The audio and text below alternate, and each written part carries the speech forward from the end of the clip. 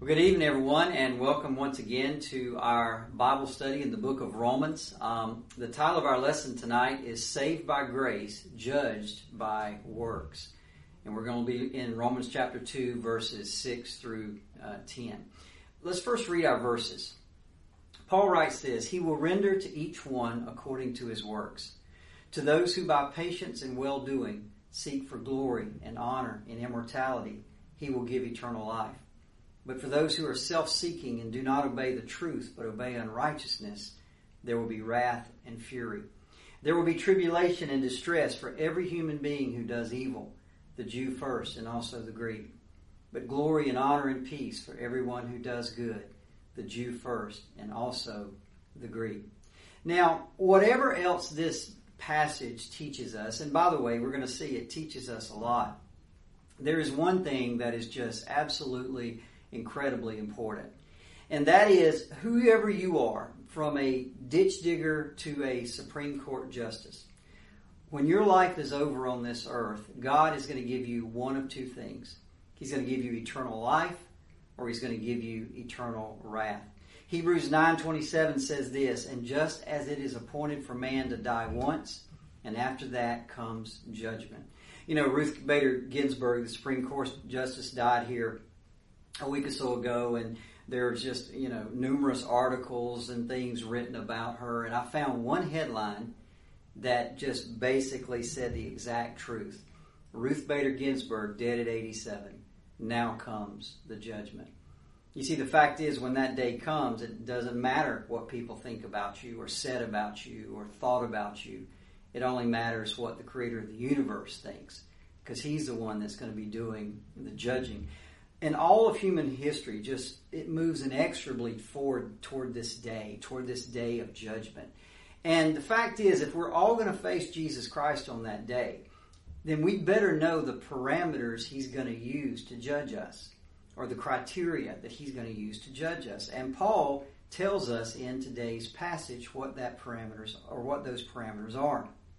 In verse 6, "He will render to each one according to his works." Now, before we delve into that statement a little bit, I want to make sure you understand that I'm not just taking one passage of Scripture and teaching a lesson on it. This idea or this concept of being judged according to your works is found all throughout Scripture. For example, Jeremiah 17:10, "I, the Lord, search the heart and test the mind, to give every man according to his ways, according to the fruit of his deeds." Isaiah 3:10-11, "Tell the righteous that it shall be well with them, for they shall eat the fruit of their deeds. But woe to the wicked, it shall be ill with him, for what his hands have dealt out shall be done to him." Now you may say, well, that's the Old Testament. That's before Jesus came. Well, Matthew 16:27, Jesus prophesied this, "For the Son of Man is going to come with His angels in the glory of His Father, and He will repay each person according to what he has," and there it is again, "done." And of course, the bellwether scripture on this is Revelation 20, where it says, "I saw a great white throne and Him who was seated on it. And I saw the dead, great and small, standing before the throne, and the dead were judged by what was written in the books, according to what they had done." Once again, back to the works. Now, the thing we need to see at this point is what God is going to use to judge us. It's not going to be what family you're from, what nation you were born into, your race, your ethnicity. It's not going to be what church you went to, what denomination you belong to, what career you chose. It's going to be our works. It's going to be what we have done. Now, at this point, a lot of Christians will sit there because there's this idea among Christians that maybe we're not going to be judged. So let's ask a couple questions. Will Christians be judged by our works? Well, let me answer that first with this. Absolutely. Yes. Now, before I delve into that answer, I need to make something very clear. The Bible is extremely clear that you cannot be saved by your works. Ephesians 2:8-9, "For by grace you've been saved through faith, and this is not your own doing. It's the gift of God, not a result of works, so that no one may boast." Paul says again in Titus 3:5, "He saved us not because of works done by us in righteousness, but according to His own mercy." So the Bible is very clear that you cannot be saved by works. God asks nothing of us but to put our faith in Him, to believe in Him, to trust in Him. That's it. That's how we're saved. But faith doesn't mean that now that I've received Jesus, I can just do whatever I want to do. In fact, on the contrary, true faith always results in good works. James 2:17 says it this way, faith by itself without any works is dead. And those works that we do will be judged. Now, let's go back to talking about Christians being judged. 1 Corinthians 3:11 through 15. For no one can lay a foundation other than that which is laid, which is Jesus Christ. Now, if anyone builds on the foundation with gold, silver, precious stones, wood, hay, straw, each one's work will become manifest or will become known, for the day of judgment will disclose it, because it will be revealed by fire. And by the way, fire always represents judgment in the Bible. And the fire will test what sort of work each one has done. If the work that anyone has built on the foundation survives, he will receive a reward. But if anyone's work is burned up, he'll suffer loss, though he himself will be saved, but only as through fire. So what's Paul talking about? Well, let's just I'll take myself as an example. I stand here tonight before you, and I'm teaching a lesson. I've spent hours preparing, and now I stand up and I teach this lesson. Now, one day, this lesson that I teach, this work that I've done, will be judged. And if I've done it for the wrong reasons, if I've done it because I want somebody to pat me on the back, if I've done it because I want to look like this great spiritual kind of guy, if I've done it because it makes me feel good about myself, any of those reasons, it'll be burned up and I'll suffer loss. There'll be no reward for that. There's no punishment. We'll talk about that in a second. But there's no reward. But if I've done it because I truly want to glorify God, if I've done it because I truly believe that I've been called to exhort and encourage and admonish through teaching the Word of God, if I've done it because of those reasons, then the Bible says that'll stand the test of judgment and I'll receive a reward. 2 Corinthians 5:10, by the way, this is a letter that Paul is writing to the church, says this, for we must all appear before the judgment seat of Christ, so that each one may receive what is due for what he has done in the body, whether good or evil. So will Christians be judged? Will our works be judged? Absolutely they will. But here's another way to put it. Will Christians be condemned, or will Christians be punished? Absolutely not. You see, the fact is, our sins have already been paid for on the cross by Jesus Christ. He bore them in His body on the tree. There's nothing left to be paid for in that area. John 3:18 says this way, whoever believes in Him is not condemned. Romans 8:1, there is therefore now no condemnation for those who are in Christ Jesus. John 5:24, Jesus said, truly I say to you, whoever hears my word and believes in Him who sent me has eternal life. He does not come into judgment, and He's talking about judgment for our sins, but we have passed from death to life. So yes, we will be judged for our works done after we've been saved. Now, let's ask another question. Why do our works matter so much? Why do our works matter so much? Well, let me give you 4 reasons why that is. Number 1, although we cannot be saved by good works, we are absolutely saved for good works. Go back to that passage in Ephesians 2:8 and 9. For by grace you've been saved through faith. It's a gift of God, not a result of works. Paul, in the very next verse, verse 10, says this, for we are His workmanship, created in Christ Jesus for good works, which God prepared beforehand. So one of the very reasons we are saved is we are created for good works. That's why good works always flows from salvation. Number 2, why would God do that? Why would He save us for good works? Because our good works glorify Him.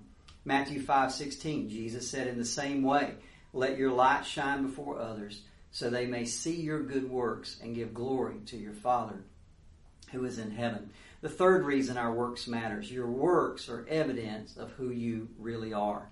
You see, the actions, the behaviors, the words of men and women reflect who they are on the inside. There's a direct connection between our behaviors and our actions. There's a direct connection down to our heart. Have you ever have you ever seen, I'm sure you all have, there's a famous person and maybe they've been caught out in a lie, or maybe they've been caught out in doing something they shouldn't have been doing, and they always issue this apology.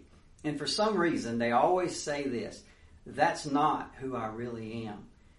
And I always think, well, sure it is. Of course that's who you really are. Because it came out. I used to have an acquaintance who was a nice guy, and 90% of the time. But whenever he got stressed out, whenever things got problematic around him, he would just turn mean. I mean, he would just be mean. And I remember a conversation I had with somebody one time.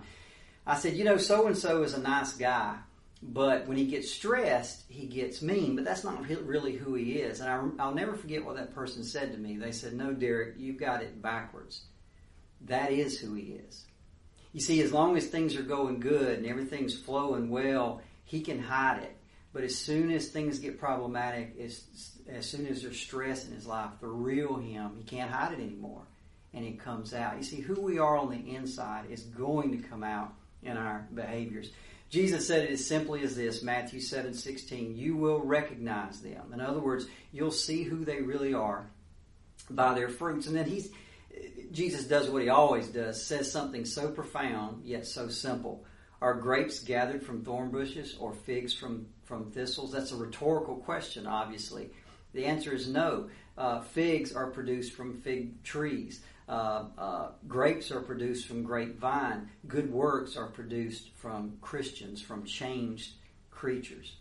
Matthew 7:21, Jesus said, not everybody that says to me, Lord, Lord, will enter the kingdom, but the one who does. You see, our actions matter. They reflect who we really are. Number 4, and I wanted to add this one in. Over the years, I've been asked this question numerous times. People say, hey, I just don't know if I'm really a Christian. How do I know that I'm really saved? Well, let me tell you, the Bible would never leave that question unanswered. Because, see, our works are the test of whether we know Him. 1 John 2:3-6 says this, now by this we know that we know Him. What's the test? If we keep His commandments. He who says, I know Him, but doesn't keep His commandments, that person's a liar, and the truth is not in them. But whoever keeps His word, truly the love of God is perfected in him. Are you keeping His commandments? Do the actions on the outside reflect what's truly on the inside? You see, when it comes to God's judgment, there's only really 2 classes of people in the world. There's sheep and there's goats. Sheep are those who do the will of God and strive to keep His word and His commands. And goats, there are those who don't. And your works reflect which one of those you are.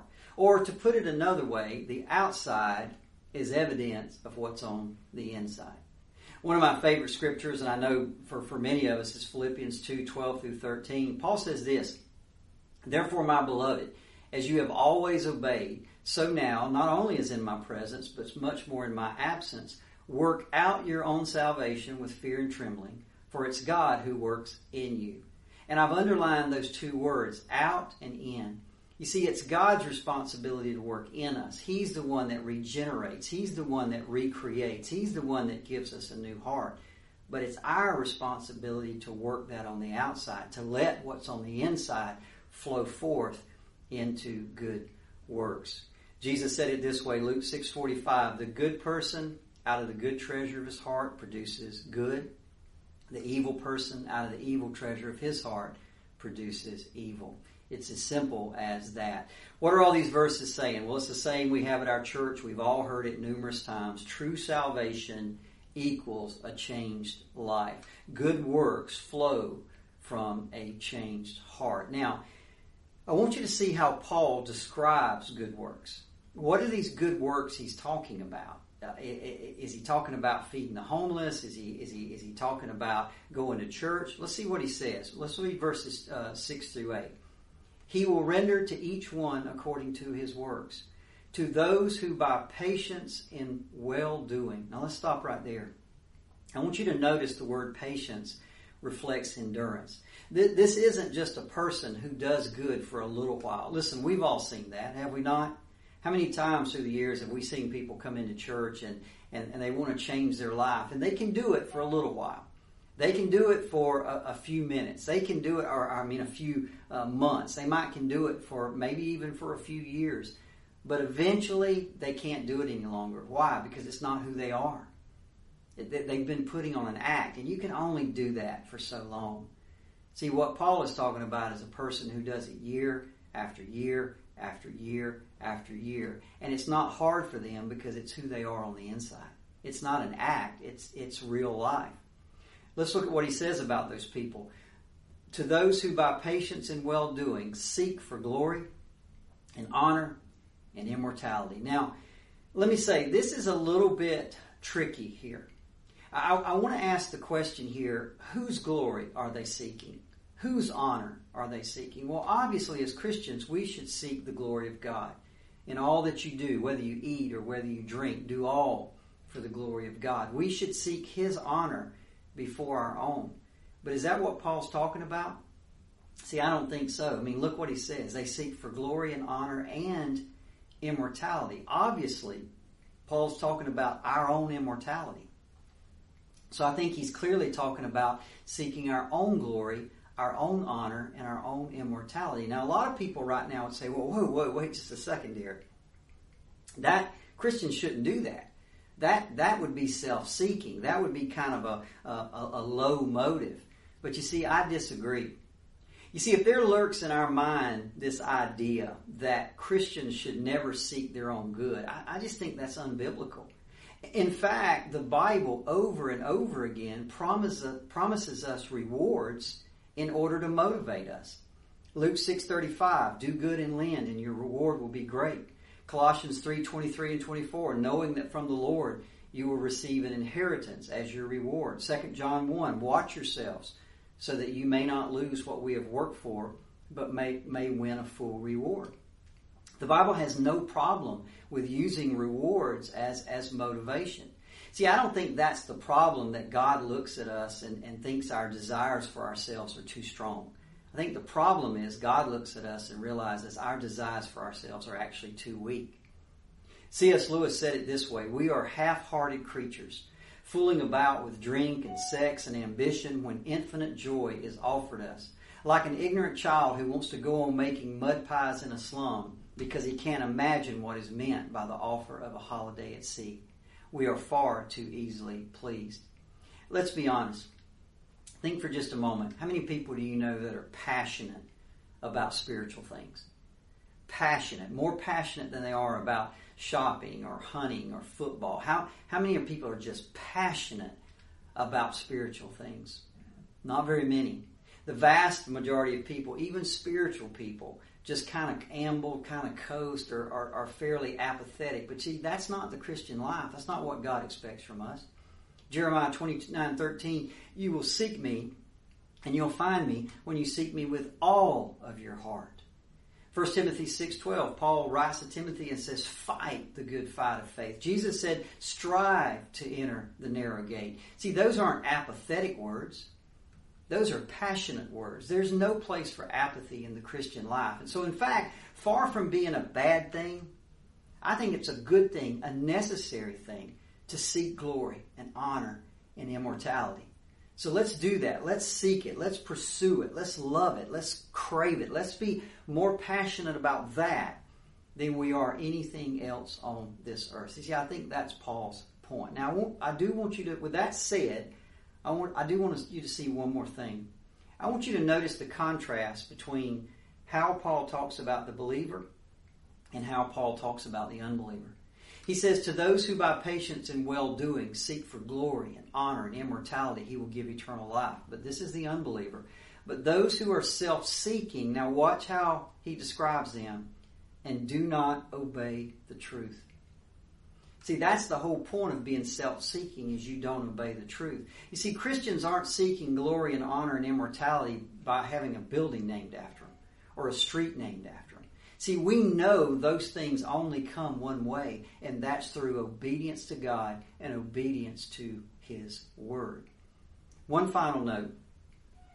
I talked a little bit there in verses 7 and 8 where he says, to those who by patience and well-doing seek for glory and honor and immortality, he will give eternal life. Now, I want to hit on that phrase because I think there's a lot of mistakes sometimes amongst Christians.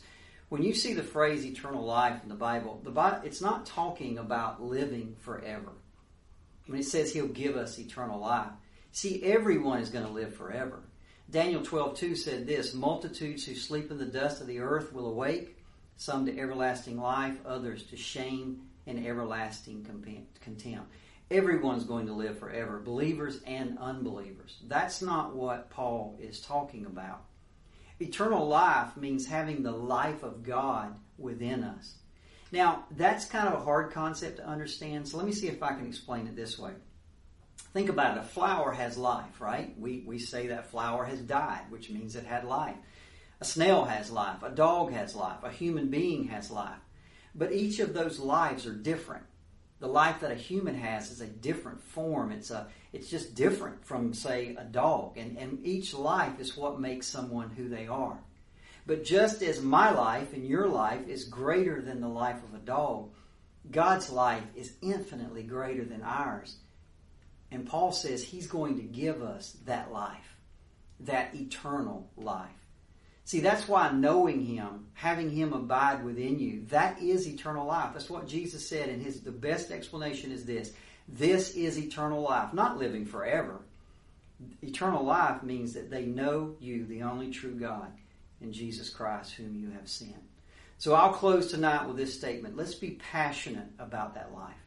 Let's be more passionate about that life than anything else in this temporal life that we're living right now. Let's pray. Father, as always, we thank you for your word. God, help us as Christians, as believers, to be passionate about that eternal life, to seek for that eternal life with everything that is within us, setting our eyes on Jesus Christ, setting our eyes on that finish line, that goal, and putting everything else, these temporal things aside.